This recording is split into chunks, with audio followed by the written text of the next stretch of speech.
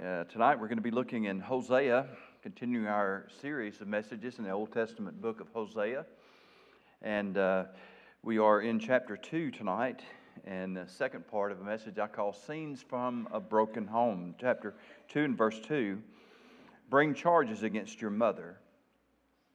Bring charges, for she is not my wife, nor am I her husband. Let her put away her harlotries from her sight, and her adulteries from between her breasts, lest I strip her naked and expose her as in the day she was born, and make her like a wilderness, and set her like a dry land, and slay her with thirst. As he did with many of the Old Testament prophets, God has worked in the life of the Old Testament prophet Hosea so that his life would provide a powerful message to the people of God, the nation of Israel, specifically to what we now today know as the Northern Kingdom, the 10 tribes that separated from the southern tribes, the land of Israel. We know this from verse 2 of chapter 1, the beginning of the word of the Lord by Hosea. And the Lord said to Hosea, go take unto thee a wife of whoredoms and children of whoredoms, for the land hath committed great whoredom, departing from the Lord. And so God would specifically tell Hosea to go and marry a lady, a person who was involved in harlotry. He meets Gomer. Her name means beautiful. And God works in their life so that somehow they manage to actually fall in love with one another. I can't explain that to you. I'm just telling you that's what we say. It's such a remarkable thing that many people have argued with that. In fact, some really smart Bible students have suggested that really Hosea did not know what Gomer was, and that she didn't become an immoral person until later on in their marriage. But that doesn't seem to to work out with what he says in verse 2, where he specifically says, go take unto thee a wife of whoredom and children of whoredoms, and for the land hath committed great whoredom, departing from the Lord. I have no reason to think that this marriage did not begin, as all do, with promises of commitment, with a promise that she would change, with compassion. But we do know that it would turn into a nightmare of betrayal and infidelity, and that is illustrated by the names of Hosea's children, Lo-Ruhamah, Lo-Ami, and Jezreel. Jezreel was the first one and is specifically spoken of as being Hosea's son. Gomer, bore Hosea a child. Yet that is not said of Lo-Ruhamah, and Lo-Ami means not mine, not mine. After the birth then of their second little boy, we saw last week then, maybe Gomer promised to do better, and perhaps did do better for a while. God used that reconciliation and the work of forgiveness that was going on to bring a message of hope and a promise of restoration to Israel. Something that God did again and again and again in the Old Testament. There would be a promise of judgment, but God also would promise restoration and forgiveness. The promise of judgment if they didn't repent, but the promise of restoration if they did. But now we see a second scene where the first one was when the sorrow that came about because of Gomer's infidelity, when that sorrow turned to hope, when it seemed that things were going to work out between them. But now we see a second scene when hope turns to hostility. Remember through this all that God was working in Hosea's life so that his experiences pictured or mirrored the experiences of God with his people Israel. He loved them. He knew everything about them. He knew when their promises were sincere. He knew when they weren't. He knew when they repented. He knew when they just mouthed the words. And so in this situation then, God was working so that Hosea didn't just preach a message. He became a message. That doesn't mean he didn't preach it. I believe he did. But these messages were his experiences. And God used it to show out of Hosea's tragic marriage then his love and his commitment to his people Israel. We consider this section of the book by looking first of all at the painful confrontations where Hosea says, "Bring charges against your mother. Bring charges." It wasn't long, unfortunately, until Gomer had started back to her old ways and her old boyfriends. With that kind of thing going on, sooner or later there had to be a showdown. No husband is going to long endure a woman who says, "Well, I love you and I love my kids, but there's some old boyfriends that I need to spend some time with every now and then." Nobody's going to put up with that. By the time then of this painful confrontation, Hosea calls to the children to plead with their mother to abandon her sinful and shameful ways. I don't believe that indicated that Hosea had not made a plea or that Hosea had not tried to speak to her. It was just that apparently everything Hosea was doing was falling on deaf ears. And so he began to call to his children to call out to their mother in hopes that maybe she would hear the voices of her children. It gives us a moment to pause and reflect on how often children get pulled into the middle of this kind of thing. Jezreel, as the firstborn son and the oldest, would be the one given that unenviable task of pleading with his mother, becoming the symbol of the first thing God does to try and turn his people around when they're going down the wrong road. As the ministry of God's Son reaches out to us. Sin says it's my life to live as I please. What I decide to do is my business and nobody else's. Yet one of the most powerful things that we can learn is that our actions deeply affect the people who love us most. You see children then standing at the door of the little parsonage where they're pleading with their mother as she's packing her bags. "Mama, don't leave us. Don't do this. Please don't go. Daddy says if you leave, he's going to take everything away from you." I didn't make that up. That's Hosea 2, 2, and 3.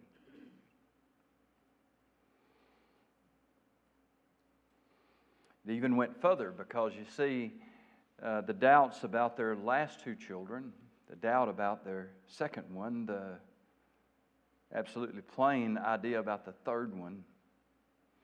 They were not Hosea's children.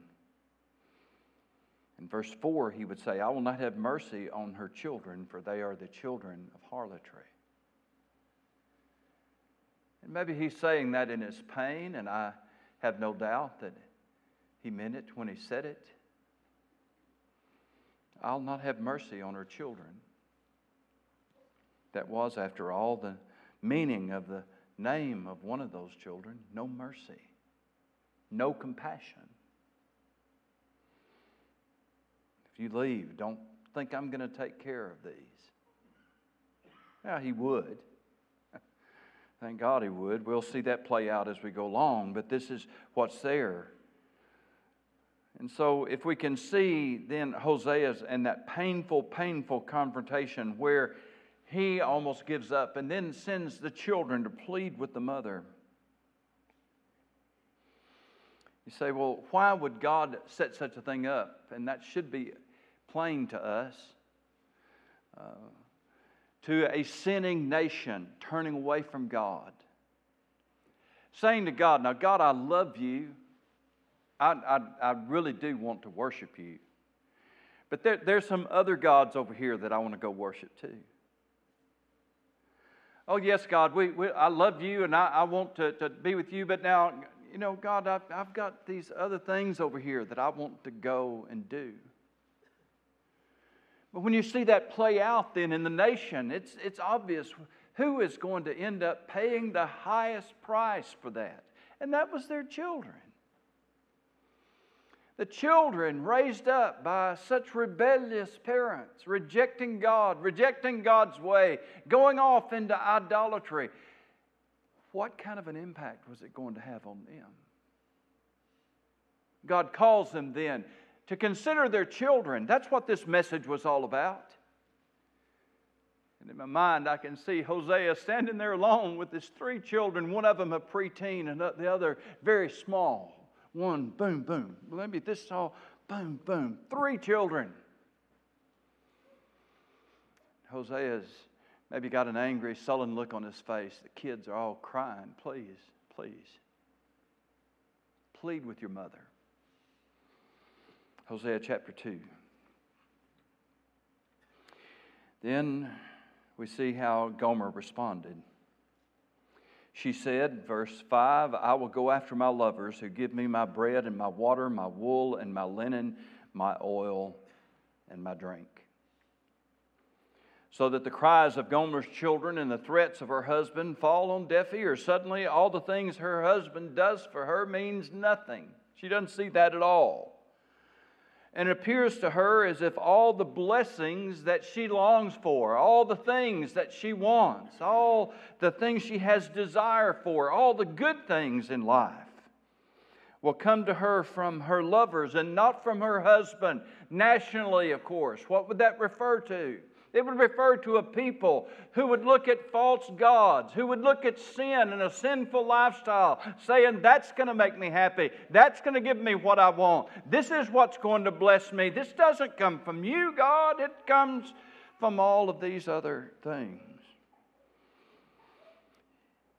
Of course, in Gomer's life, then her husband and children become big liabilities to her and the pursuit of the pleasures of sin. His threat to take everything from her meant nothing. Why? Because she believed with all of her heart that the people she's running to will provide everything she needs.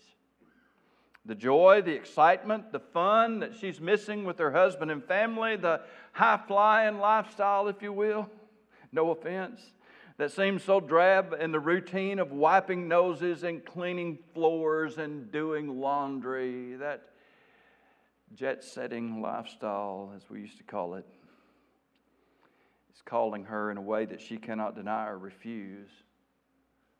And everything that Hosea has ever done for her just looks drab and shabby and mundane and meaningless. The blessing of home and children have turned into a burden. She longs for the carefree life of passion and parties, of money and men, but she's deluded. This is a deluded decision. It is a decision made by a person who can no longer properly distinguish between what is treasure and what is trash.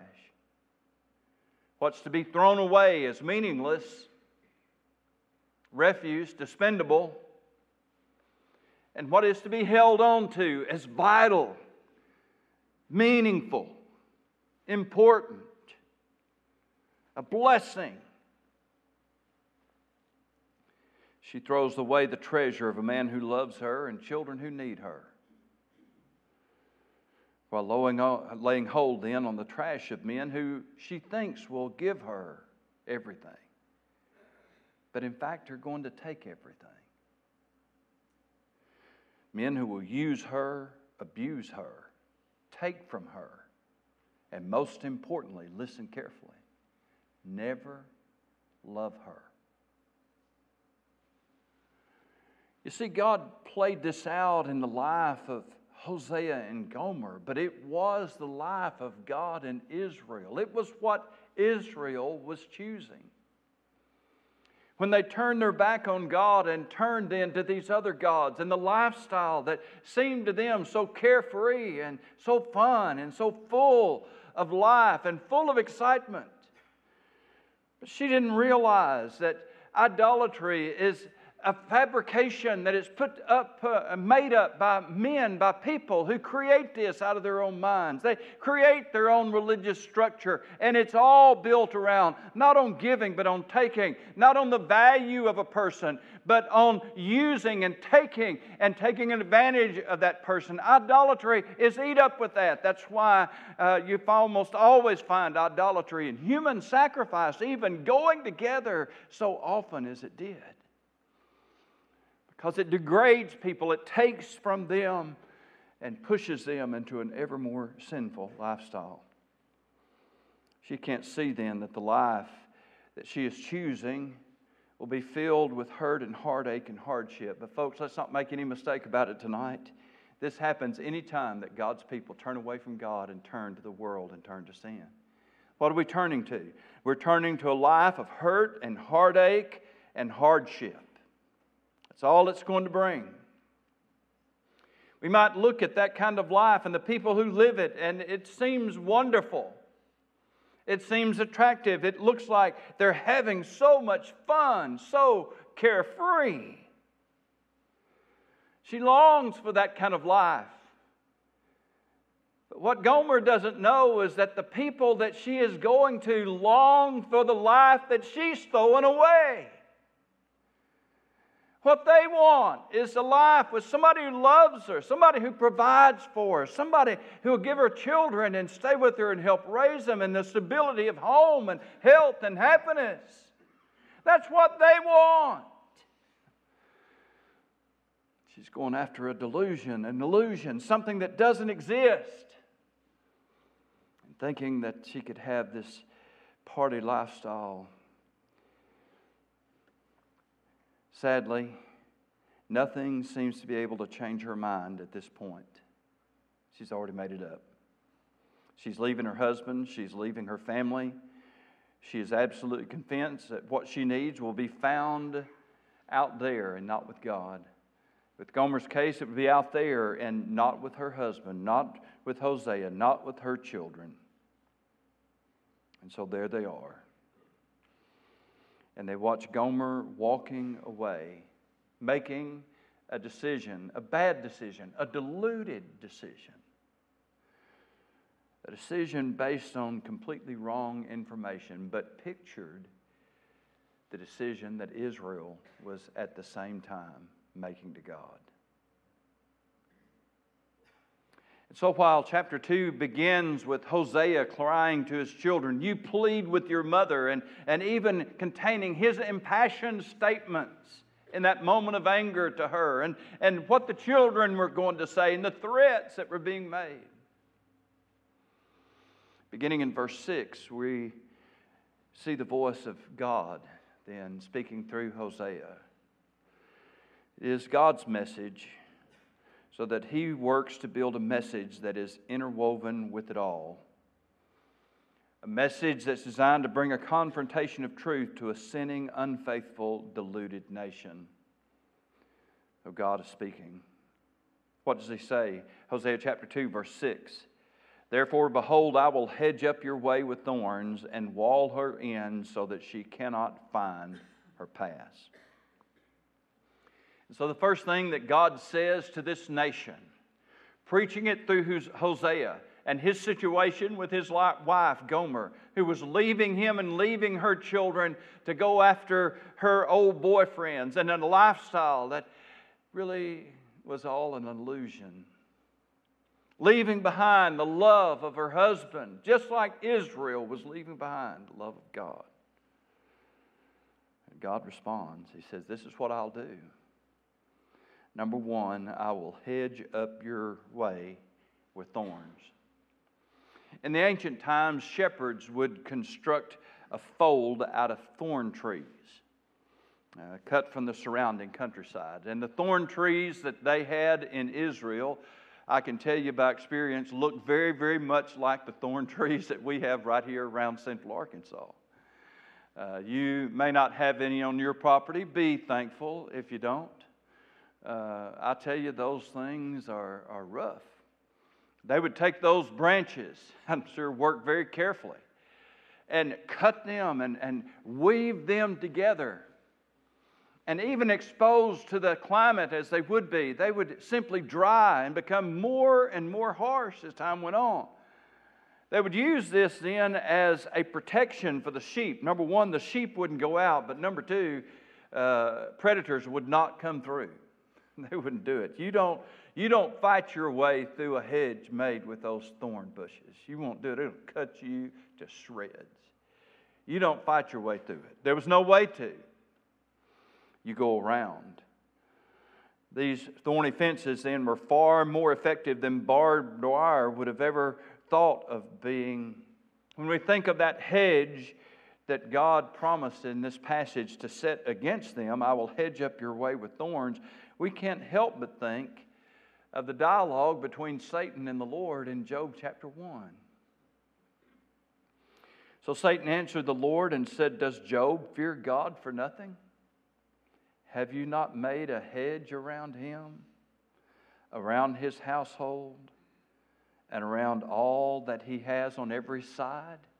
You have blessed the work of his hands, and his possessions have increased in the land." Well, Job has every reason, Satan said, to fear you. Have you not built that hedge around him?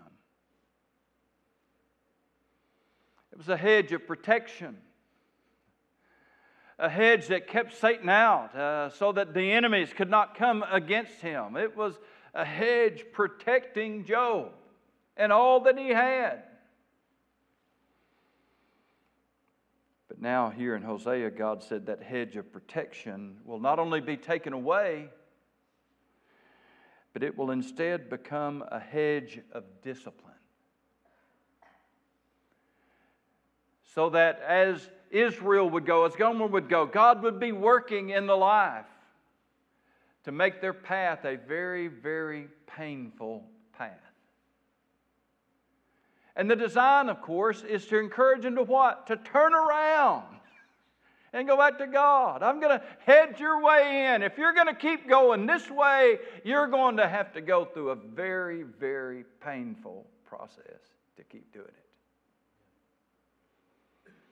The most miserable person in Cabot, Arkansas tonight, or in this state, or in this country, maybe even in the world, the most miserable people are not those who are lost and who are living a life of sin. The most miserable people are Christian people who are living a life of rebellion against God. See, when we're saved, God doesn't make it where we can't sin, but He does make it where we can't sin and enjoy it for long. The pain just gets to be unbearable. Second thing he mentions then, I will wall you in so that you cannot find your paths. And this is very pictorial image. There are times when God would say, I've set before you an open door and no man can shut it. But here he talks about doors of opportunity and doors of blessing and doors of fruitfulness are all closed. So that as they went from God, they would find themselves running into a brick wall. And then another one.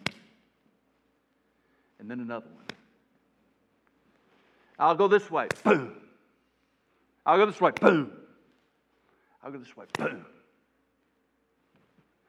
There was only one way that God would open the door to, and that was back to Him. As long as they're running away from Him, they're going to hit door after door after door. God says, I'll shut this in. You can't find a path. How many of you know tonight that if you're trying to run from God, there is no path that you can find that's going to make that successful? There's not one.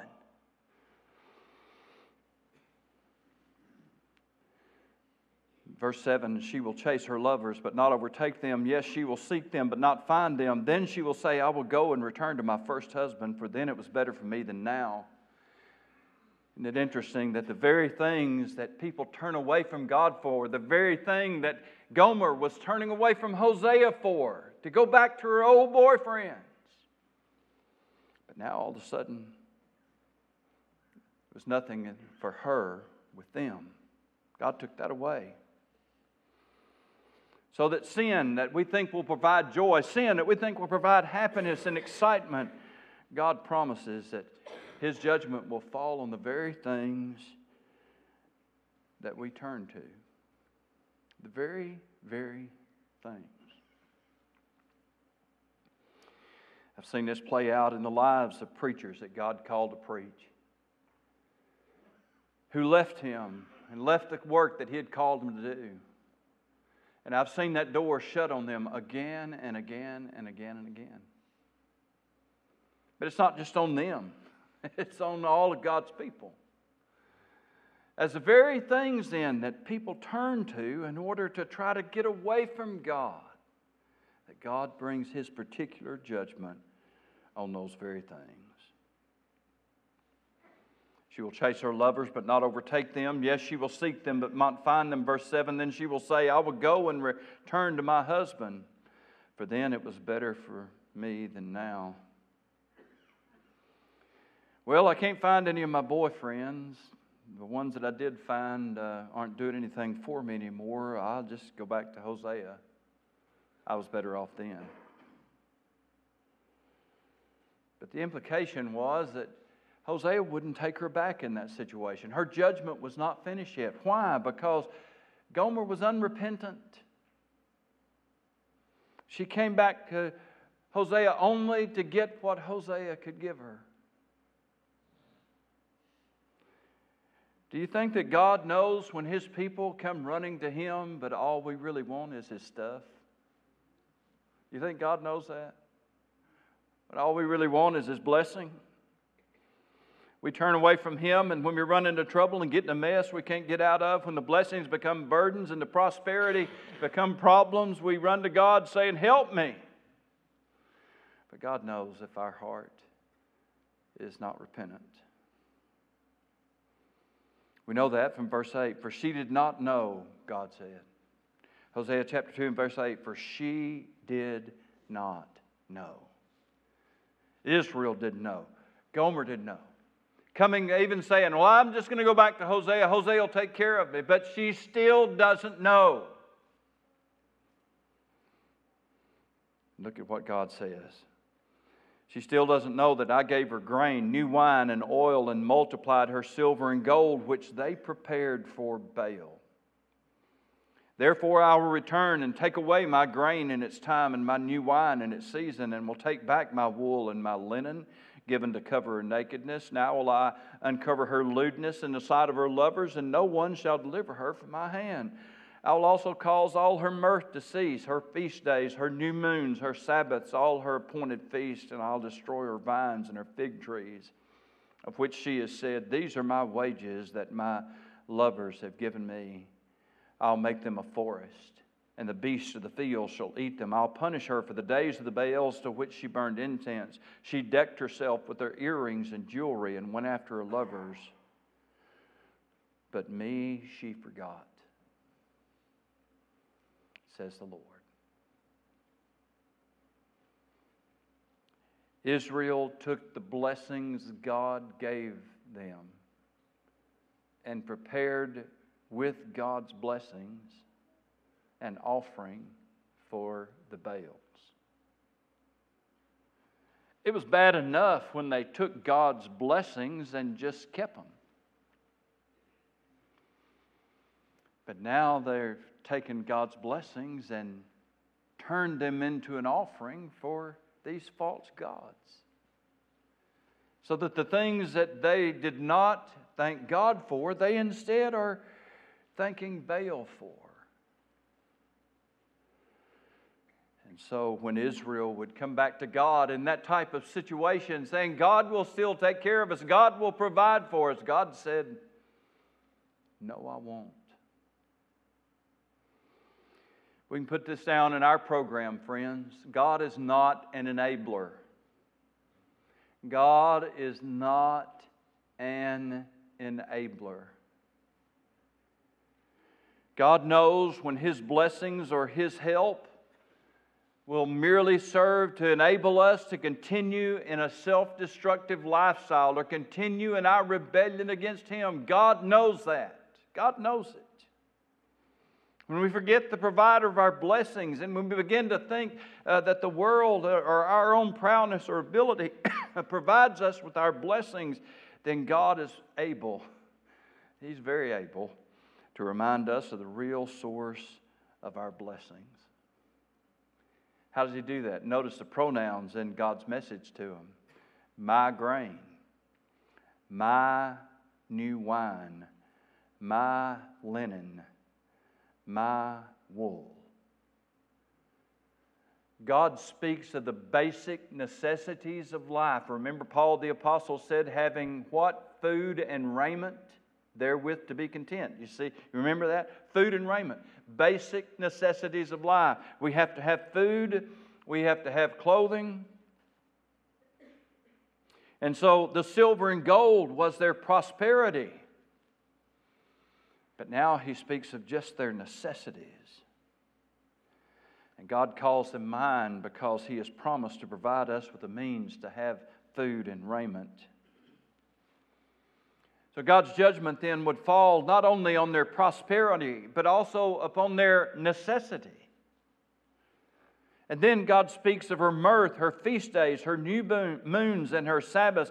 These were all days of worship, so that God's judgment would also fall on their joy of serving Him. And they would no longer experience the joy of worship. They'd no longer be able to gather together and sing with joy the songs of praise of Zion and feel the joy in their heart that comes from worshiping God. I see a lot of people these days who talk about, well, you know, there's something wrong at church. And I agree, there is. There's something not right up there. Yes, you're right. But oftentimes what's not right and what's wrong in the church is right here.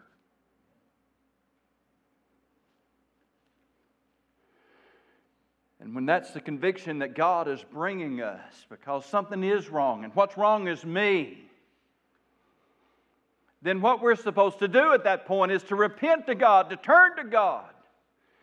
And just like when He hedged up our road with thorns, when He puts those brick walls in front of us and we keep hitting them and hitting them and hitting them, when God's judgment then falls on the very, very things that we turn to in order to say, I'm going to turn to these things, I'm going to use these things, not going to worry about God anymore. And then God turns His judgment on those very things. He takes away our prosperity, and then He takes away even our necessities. Pretty bleak picture, isn't it? What does He want? Turn around. Turn around. Come back to me. Come back to me. That's what He's saying. The way you're going is a way of heartache and a way of hopelessness. You need to repent. You say, well, I go to church and I don't feel it anymore. No wonder. No wonder. Under this kind of conviction, a lot of American Christians at this point will simply find another church with louder bells and less Bible.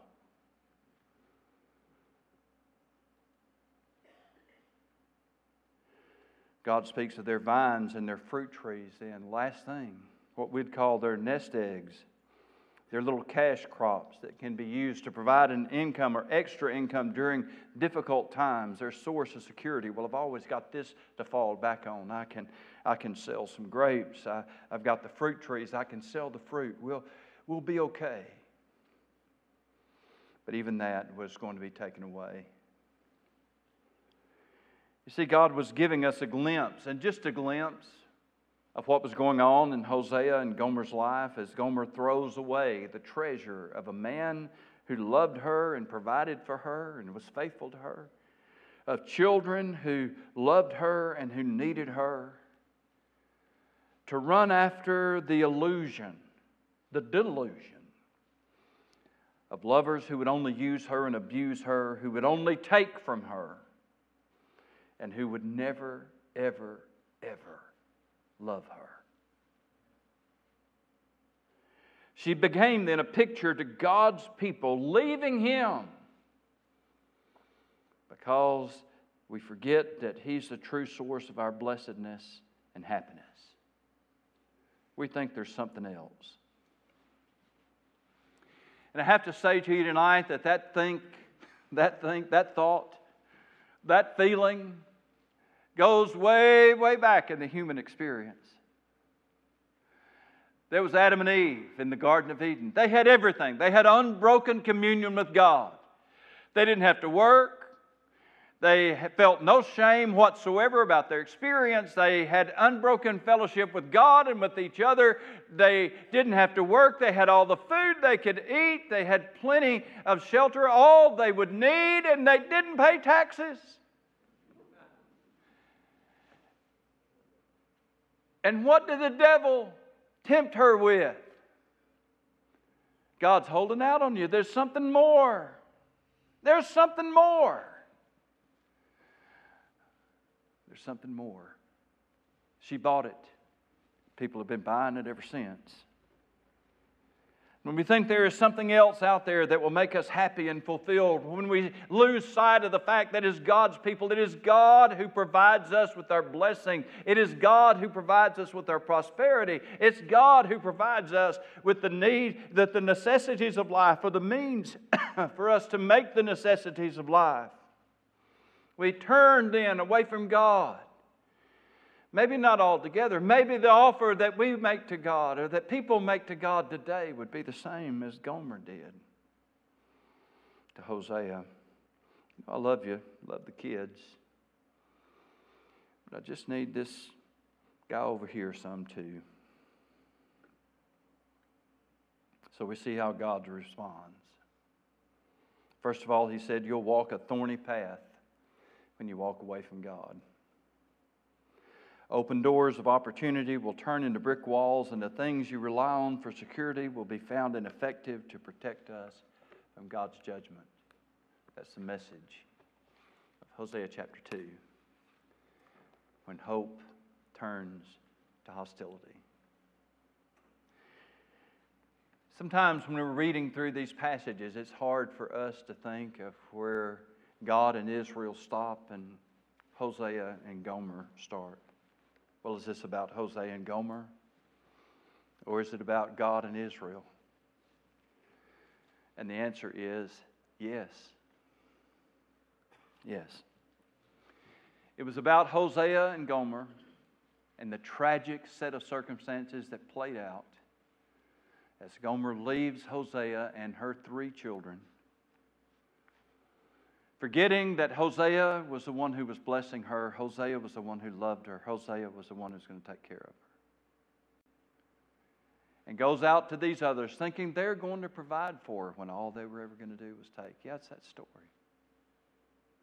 It's also the story of God's people, of Israel of old. God's people who would turn away from God, forgetting that God is the one who provides us with our blessings. Thinking maybe, we can walk on both sides a little bit and it'll be okay. No, that's not going to be okay. It comes down to us when we turn away from God, when we walk away from God as God's children. We're going to walk a thorny path full of obstacles and face the judgment of God upon the very things we depend on for our prosperity. But folk, tonight, listen to me. It doesn't have to be that way. It doesn't. We can always say, the paths of sin, too long I've trod. Lord, I'm coming home. Remember the father who went running out to meet the prodigal, who was coming home in true repentance. And he said, Lord, Father, I've sinned against God and against you. I'm not worthy to be called your son anymore. But he was welcomed with open arms. That's the God we serve. Oh, how often do we continue in rebellion when God would say to us, come home.